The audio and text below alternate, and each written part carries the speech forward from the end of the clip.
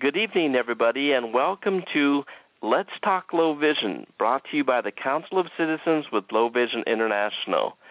My name is Dr. Bill Takeshita, and I'll be your host.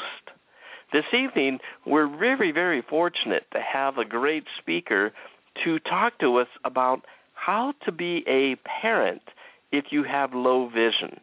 And I know that for many of us, we may have young children or we may have young grandchildren, and having a vision impairment sometimes can make things a bit more difficult. Our guest this evening is Miss Julie Johnson. Julie, she is from Nebraska, yes. York, Nebraska, yes. And she has a degree in sociology. She is an excellent educator and a lecturer, and she has written grants so that she's been able to teach young children and teens and adolescents and also adults to help them to avoid adverse behaviors and to actually try to stay away from alcohol and drug abuse. Last year, she was one of the key speakers at the American Council of the Blind's National Conference, where she actually talked about how to parent with low vision.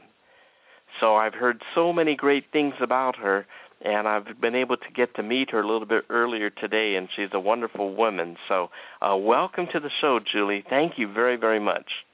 Thank you so much for having me. Awesome. Yes. Now, this is really a new topic for us. You know, we often talk about things such as magnifiers or other things in assistive technology, but many times we forget about some of those most basic things, and that is how to be a good parent when you have low vision.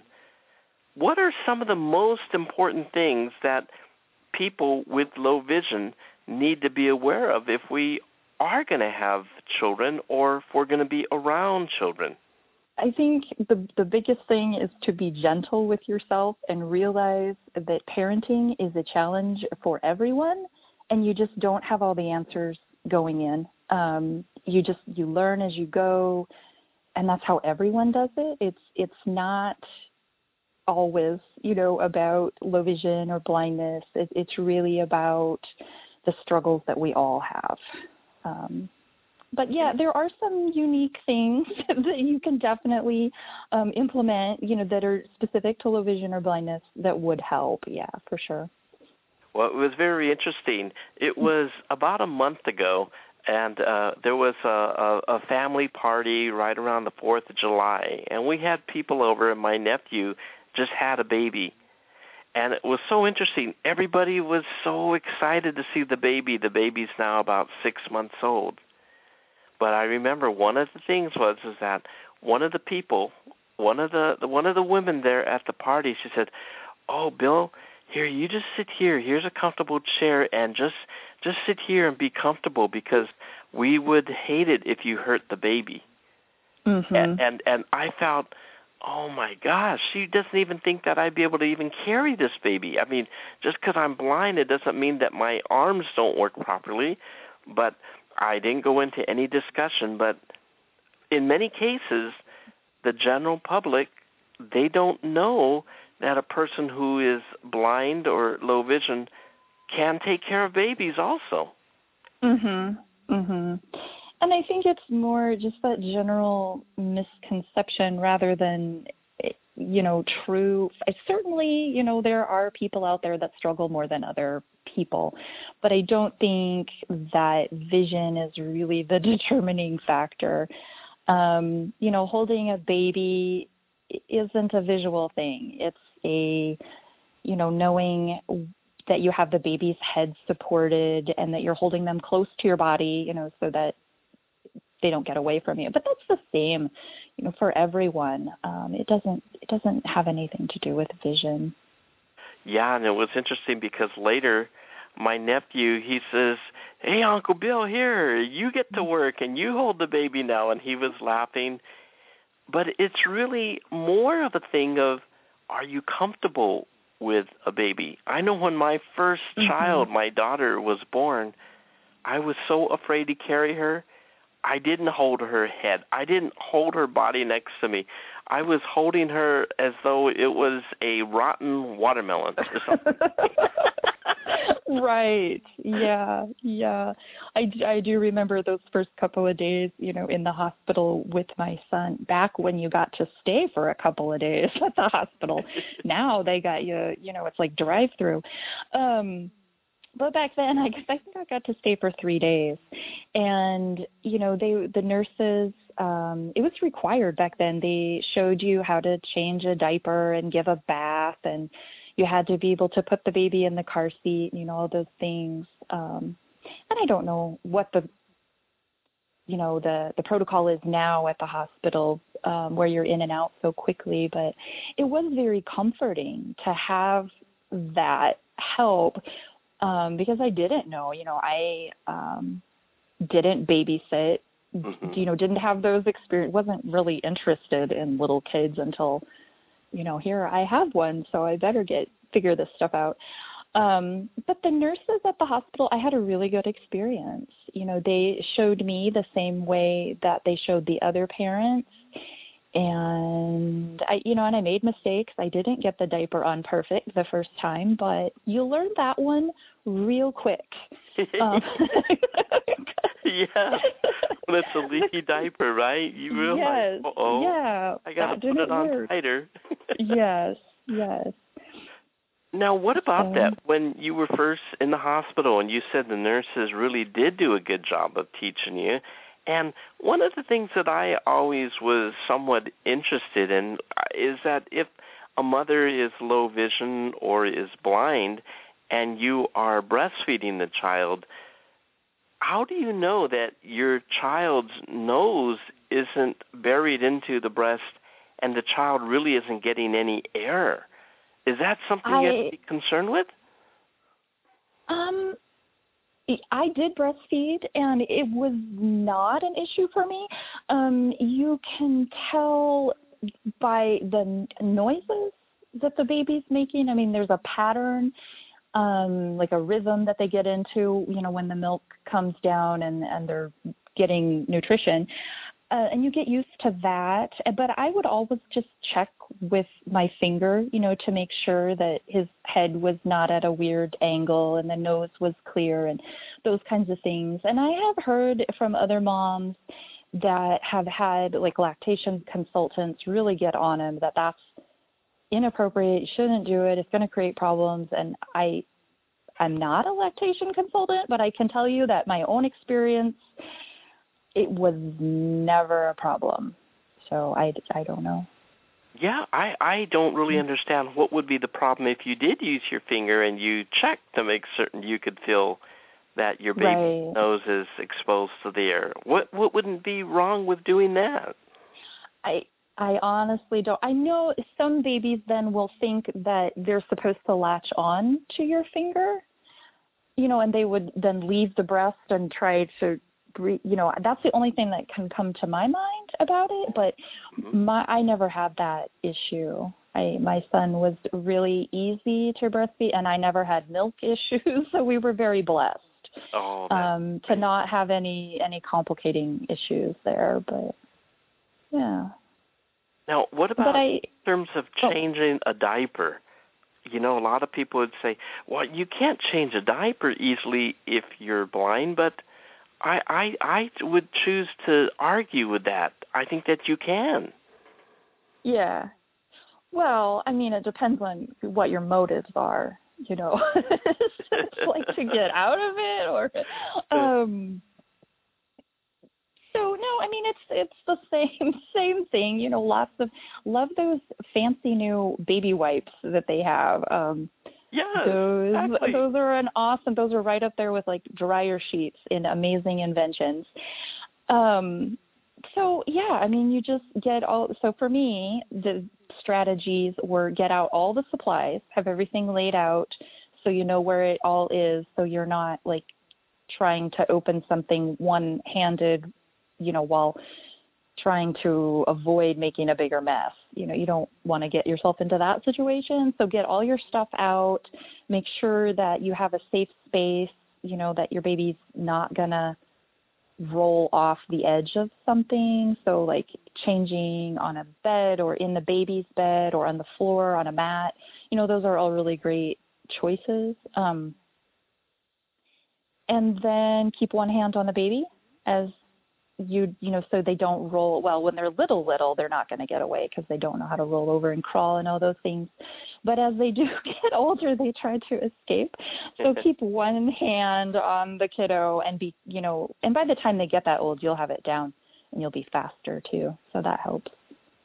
But yes, that's what I think. If you could have some of those baby wipes and you just wipe everything, you don't have to see perfectly, but you're just going to wipe everything, and you're going to have a clean baby there, right? Yes, exactly. Yes, better safe than sorry. That's kind of my motto. And I also did the diaper cream stuff, not at every change, but I probably did it once a day, just kind of as preventative to, avoid any rashes. And my son, we never had problems of that nature, so it wasn't anything that I was really, needed to be super on top of or super concerned with. It was just a preventative thing for me to use the ointment. Yeah. Are those things such as like Desonex? It's a cream that you would wipe on their behind area? Yeah. They have several different brands and different ones out on the market, and I couldn't tell you which one's the best. I always used the Desitin, the one that you mentioned. But there are others, yeah. And now, as your child is beginning to get older, and you're going to take your child out of the house and things, and you need to dress the baby, how do you keep all the clothes organized or matched so that you don't have polka dots and stripes? Things. Yeah. How do you do that? Lots of other. So I had a boy, so I feel like on a lot of hands I got off easy because it was like, and he was a very skinny child, so he wore bib overalls until he was like 5 because his pants would just not stay up. So he wore bib overalls and T-shirts. But, I know clothes are a lot more complicated and everybody wants to buy you cute things, cute outfits. There are as many ways of sorting and labeling, I think, as there are parents. Safety pins, you can safety pin outfits together. You can, the same way that you might mark your own clothing. Yes. You could use that kind of system. You could put a safety pin or, notch a tag, if they even have tags still. A lot of them are just those printed, they're not an actual tag anymore. But you could mark that with like all of them that have a single, the corner snipped off match with all of the other outfits that have a corner of the tag snipped off. Oh, so it's so it's kind of like Granimals, if anybody knows what Granimals, if they even have those anymore. See, my son's 20 now, so some of this may have changed. Yeah, they're awesome. So kind of that thinking, or some parents keep back outfits that are matched, that are a little bit nicer, and so maybe they wear those when they go visit grandma or go to take pictures or go to do things, but just around the house, they let them wear stripes and polka dots together. And that's okay too. Sometimes it's laundry day and like stripes and polka dots is all that's left. So, it's not the end of the world. That's right. It's really not. Yeah. That's right. Yeah. People will remember that child, right? Yeah. Well, I also noticed that with, not all people do have these, but just because this is the sign of the times, that with many of the smartphones, you could go ahead and you could identify the colors of clothing using the phones. What's your feelings about that? Well, I use technology. I have an iPhone. I have some of those color apps and things, and I have not had real good luck with it. It depends a lot on lighting, and if it's a pattern or there's like a picture, then depending on how exactly you have the camera situated, it can tell you different colors. For me, I would just have somebody sighted tell me that, like, especially if it was a gift, I would just have them, oh, it's so cute, tell me about it, and take note, tuck that in the back of your mind, and then label it as soon as you get home before you forget. Yeah. Oh no, that's great. And people do understand that you are going to ask those. Just because we have low vision, it doesn't mean that we should never ask a visual-based question. I think everybody knows we have a vision problem. Many times they want to tell us the color, but they're afraid we might get upset with them. So it's good for us to say, oh, what color is this? Or, Yeah. And if kids' clothes are cute, I want to know, does it have Mickey on it? Is it, cartoon animals? Like, I don't know. Just like any other mom, I'm like, want to ooh and ah over all the cute things. Yeah. Yeah. Hey, now, Julie, as your child begins to get older and they start to crawl, or they crawl away from you, or even later when they begin to walk, when you have low vision, how do you keep track of your children? Or what if there's multiple children there and you're there to watch them? What happens when they walk away from you? Yeah, well, so let's start at home first, because that's where your baby's going to start beginning to be mobile, crawling and scooting around. I think the first really, really, really, cannot say really enough, important thing is to baby-proof the space. So if you're going to let your baby have the freedom to crawl around in the living room, then get those little electric socket covers and make sure the cords are all bundled and, way out of reach, and that the curtains, can't be pulled down, and, all those things. Really make sure that space is safe. And if you're not sure, ask somebody that has a baby a little bit older than yours. Hey, can you go over this with me to make sure I didn't forget anything? That's okay. I mean, it's being a parent, and it's okay to ask if you're not sure. And I think it's really important to have that space, because babies do need to crawl and move around and explore their environment, and keeping them from having those opportunities can be really detrimental. You don't want to do that. So make sure the space is safe.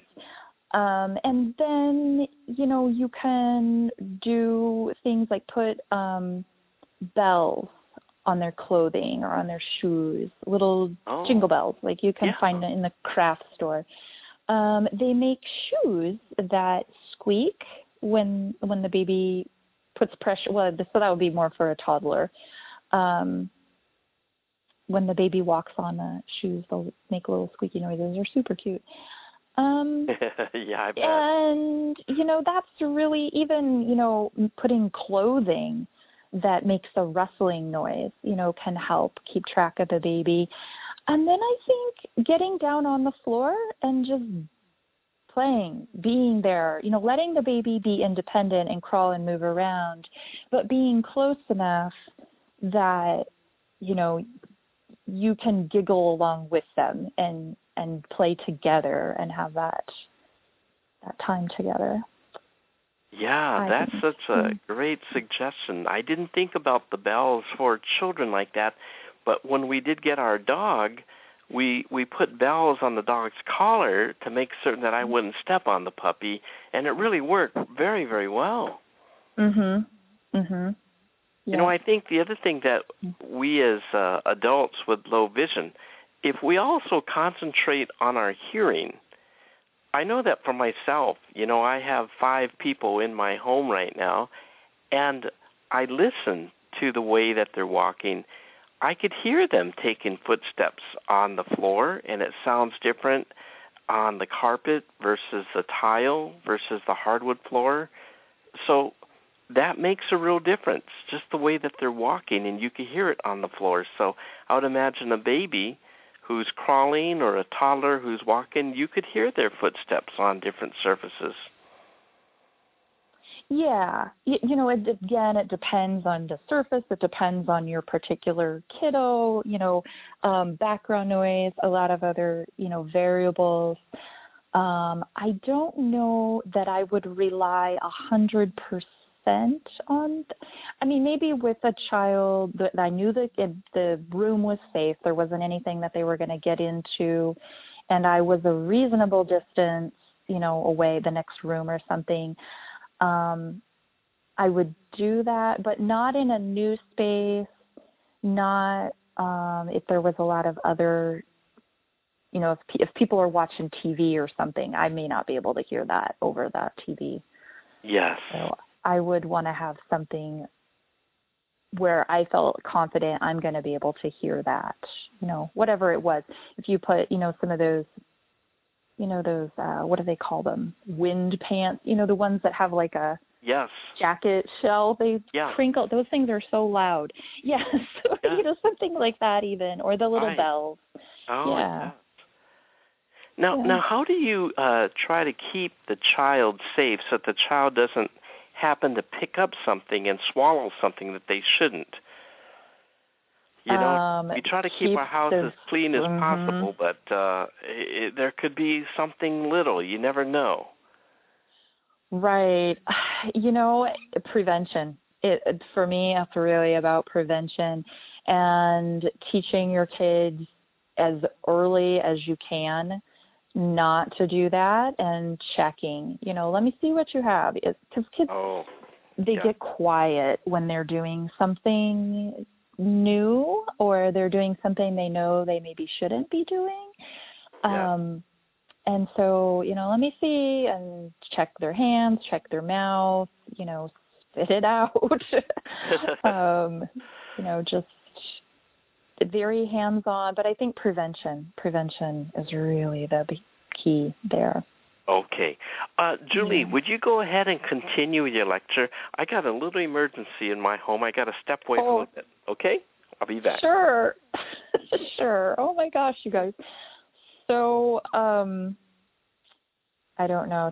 So maybe move on to how to keep track of kiddos when you're out and about, shopping at the grocery store, those kinds of things. I know that has been a concern for a lot of new parents. What am I going to do when I get to the store and my kiddo, wants to run off? For me, I used the bells on the shoes a lot, a whole lot, heavily relied on those. And then when my son was little and I needed to get my stuff done and I didn't have time to chase him around the store, I just put him in the cart. And he learned, we're at the store, you're sitting in the grocery cart, and that's what you're going to do. And there were a couple of times when there was some fussing about that, and, that's too bad. You're just going to have to deal with it. And I would try to, make the shopping trips reasonable so I'm not expecting him to sit for hours. That's not okay with a young kid. You're just setting yourself up for failure and pain and suffering. But certainly, half an hour in the grocery store where he's able to interact, talk. You can talk about the things, keep him occupied, but he doesn't need to be down and running around.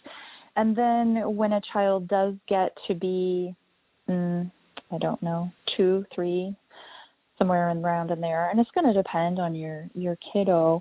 But I always insisted that he hold my hand when we were out. If we were walking on a street, I was even on the sidewalk, crossing a street for sure, he always held my hand. When we were indoors in stores, he was expected to stay with me. And if I said his name, he had to answer me right away. And if he didn't answer me, then when I did catch up with him, we left. That was it. No discussion, no no compromise, no nothing. It's like, I'm very, very serious that you will stay with me, and when I say your name, you will answer. And that's a safety thing for me. And if that rule isn't followed, it's a big problem for me as a blind parent, and I would just leave the shore. And that only happened one time, and he learned the lesson the hard way, and then we didn't have to have that lesson anymore. He got it. So, yeah. So, Julie, I'm going to step in for Dr. Bill while he's out of the picture for a minute.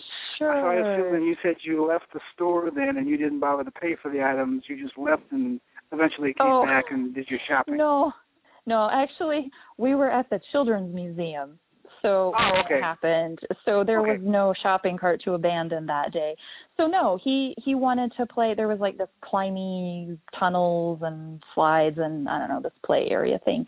And he wanted to go play on it, and he was probably 5 at the time, around in there, and I said okay, and I went to the side of the play area, and there were some chairs like where the other parents hang out, and I said, I'm going to be over here, and I'll check on you every 5 minutes or 10 minutes or whatever, and I need you to answer me, just our same rule. And so it worked for a while, and then about the 3rd time I went to go check on him, he was too busy to answer.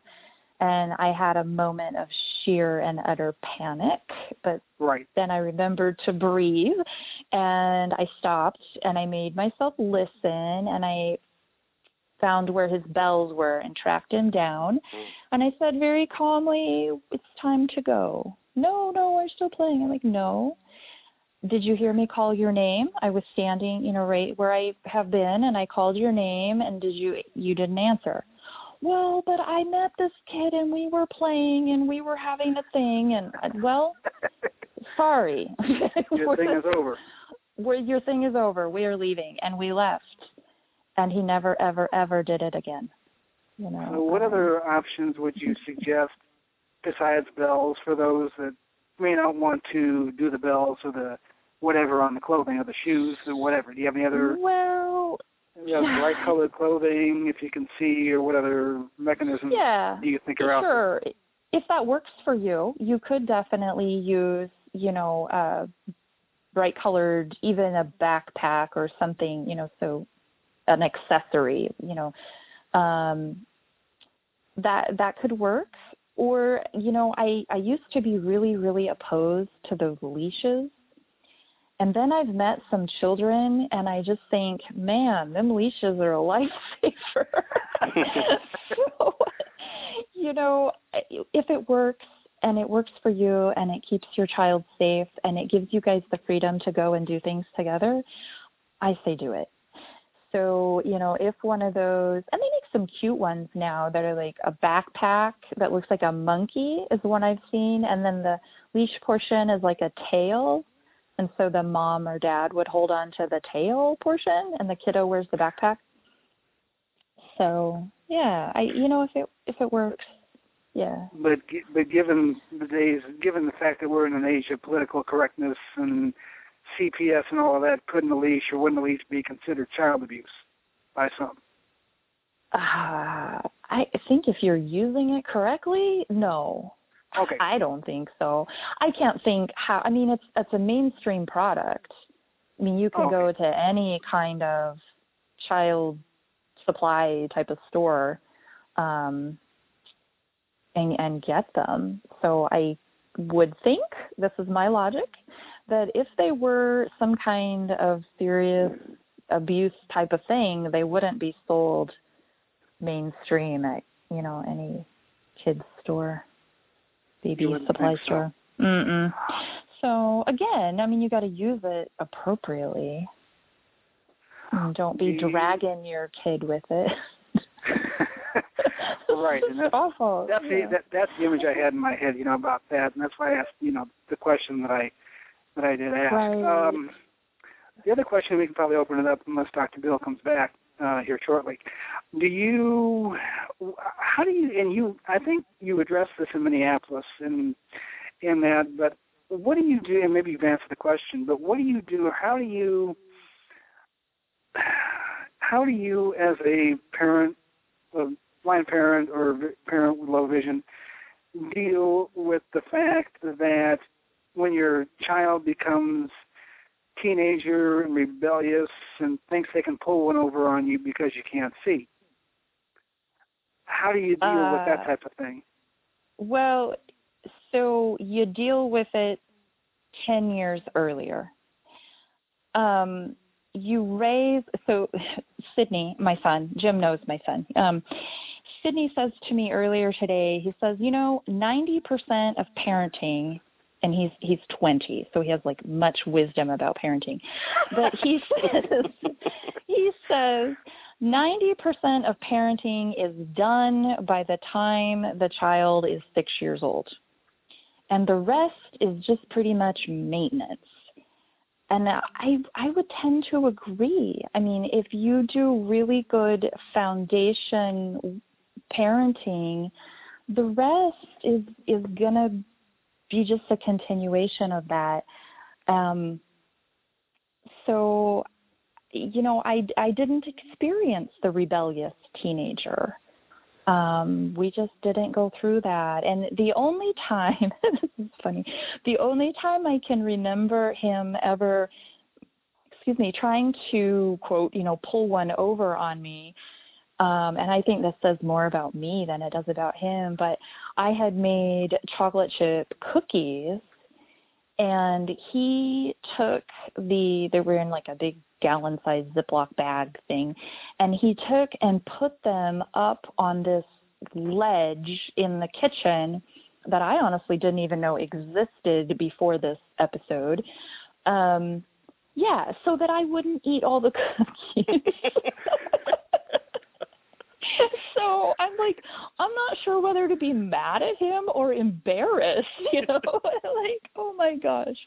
I'm like, so, all right, we'll compromise, we'll split it into 2 containers and that one will be yours, so I won't eat that one. And he was okay with that. And we went on about our lives, but that's really the only time I can remember him, because the cookies were in plain sight, but yet I had no idea, that they were there, because I didn't even know this little ledge thing on my cabinets existed. It's up higher than I could reach. Yeah. Right. So. That's really a very interesting point, though. If the child really remembers that most of the things they learned when they were much younger, it really carries over. It really shows us the importance of communicating with our kids when they're younger. And I like to hear from others in the audience, too, but my wife and I, we really made it a point so that after we had children, we actually ate dinner together at the dinner table. Before, we would eat on the sofa and we'd watch the ball game or whatever is on. But after our kids were born, we always ate at the dinner table. And, we always talked openly about different things, or we would explain to them why, you shouldn't drink or you shouldn't drive. And even when they're younger, I have one uncle, and he loves to drink sake, and he gets so wild when he's drinking sake. But, we explained, when he drinks this, it affects his brain, and he starts to cock-a-doodle-doo all the time. They didn't understand, why is this man doing this? So we were very open, and my kids are now 27 and 24, and I would honestly have to say, my wife and I, we really didn't encounter problems of these things. They would come home and tell us that, tonight, we went to the movies, so-and-so had a joint. And so I said, well, how did you like it? Oh, Dad, I didn't smoke it. I didn't want any of it. So they would even come home and talk about these things, and we would have further discussion. And I hope that it was related to the way that we did spend time when they were younger. So I guess my question, Julie, is that something that you strongly recommend to your other families that you consult with, that they really need to communicate at dinner, or, sometimes at breakfast you don't have that much time to talk because you got to get off to school or work. Yes. And that really gets into more of general parenting skills. I mean, that's universal to all parents, and it's absolutely essential. And I think the other thing, the big thing that I see a lot of parents do is they like smother their kids. And I think that may be where some of that rebelliousness comes in the teens. It's like when you don't let your younger child have enough freedom, and there's not enough trust there. So, when your 8-year-old says, I want to go to Joey's house, and Joey's parents, and they only live 2 houses away, and I want to go play with him with his new sandbox in the backyard. It's, unless you live in some horrible neighborhood or there's something, sketch about Joey's parents, really, that's a reasonable thing, for an 8 or 9, 10-year-old child. They should have the freedom to be able to go and to do things independently. And I think you need to build that when they're young, and you need to build in that responsibility, okay, you need to be home by, 6 o'clock for supper, and then leave it to them to do that or not do that. And if they mess up and they don't roll in the house until 6:30, you're going to have to eat cold food because that's all there is now, and no apologies. It just those natural consequences. And then next time, maybe he wants to go or she wants to go down there, and you just say, I really can only let kids that come home on time, have that privilege. And so until you can do things on time, you're not going to be able to do that anymore. And just work on those things when the kids are younger. That way, when you do get to those high school years and you really can't, follow your 16-year-old kid around everywhere and manage their every movement, there needs to be a level of trust, and it sounds like that definitely happened in your home where your kids had the knowledge to think through, doing drugs with the friends is probably not a good idea. Think I'll pass. They had that foundation, and they had your respect and trust because they came to you and were able to talk to you about that. And that's so important. But that's established early. What I also noticed, just in the way that you communicate, if the child came home late, you're not just immediately punishing them, but you're just explaining to them the consequences. Wow, the soup is cold now, so you're going to have the cold soup. Or, I can't let you go out until you learn to come home, so once you learn to come home on time, then I can let you go out. You are actually communicating in a very calm and effective way as compared to many parents. They just punish the child. If the child comes home late, get in your room. Take a bath. I mean, there's no communication. It's just punishment. So that might be very, very important in what you're doing. What about when it comes down to schoolwork? I know that my children were in school, and I wasn't able to see well enough to read the diagrams or to read some of the print.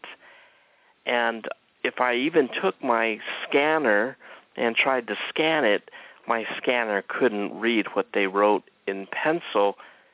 How did you get around a lot of this homework business with your child who had normal vision? So I didn't. It comes back to my personal philosophy about parenting and homework. And we homeschooled for the last 2 years of his high school. So, there's definitely things there to work out and different techniques and things. But my general take on homework is that I already know those. I've already been to school. I already graduated. So it's not my homework. It's not my job and it's not my responsibility. So I would be happy to sit with you at the table while you work on your homework, and I'll read a book or, work on some project of mine, that's quiet. It's not going to interfere, but just to, lend that support and help them, stay focused, especially in the younger years. That's helpful. And if they have a question, I'm happy to help them, with that. And then I would just have him read it. Like, I'm really stuck on number 5 and it says, this and this. And I would just have him, okay, read the directions. What are you supposed to be doing? And then read the problem. And then I would not give the answer to him, but I would ask him questions like, well, what did you use? What method did you use on, the first ones that you did? And would that work on this one? Why not? Well, what other things did you learn that you could apply here? We just talk through the question, what resource is that in the book? Could you look that up, in the textbook? And now they don't even have textbooks, but, a lot of it is electronic. But, where could you call one of your classmates? We just work through how can you solve this problem yourself? Because the thing is, you can't go to college with your kids. So they really do have to learn how to figure this stuff out for themselves. And the earlier they do it, the better it is. The more self-sufficient, the more respectful and responsible they're going to be. So I'm here to coach and support, but I'm sure not going to do it for you. That's kind of my take on it. That's such a wonderful thing, too, at a young age, to teach a child, if you're having a problem, how could you get help? Maybe you call one of your classmates, Mm-hmm. That's a viable solution. Yeah. Another question that I had was, did you ever encounter a time that your child, your son, he was embarrassed of you because that you were blind? Or he said, so-and-so told me that your mom is blind, and why are you blind? The other kids, they're making fun of me. Yeah, he did. And I should have him explain that, more in depth. But the best of my memory says that happened somewhere 5th, 6th grade, somewhere around in there, is when that really became an issue. And it was only an issue for a very short amount of time. And I remember, him being upset and kind of angry. And I talked to him. We have very open communication, and if he didn't want to talk, I was respectful of that too. But he did, and he said, these people said this thing, and it was about you, and it's really hurtful. And I said,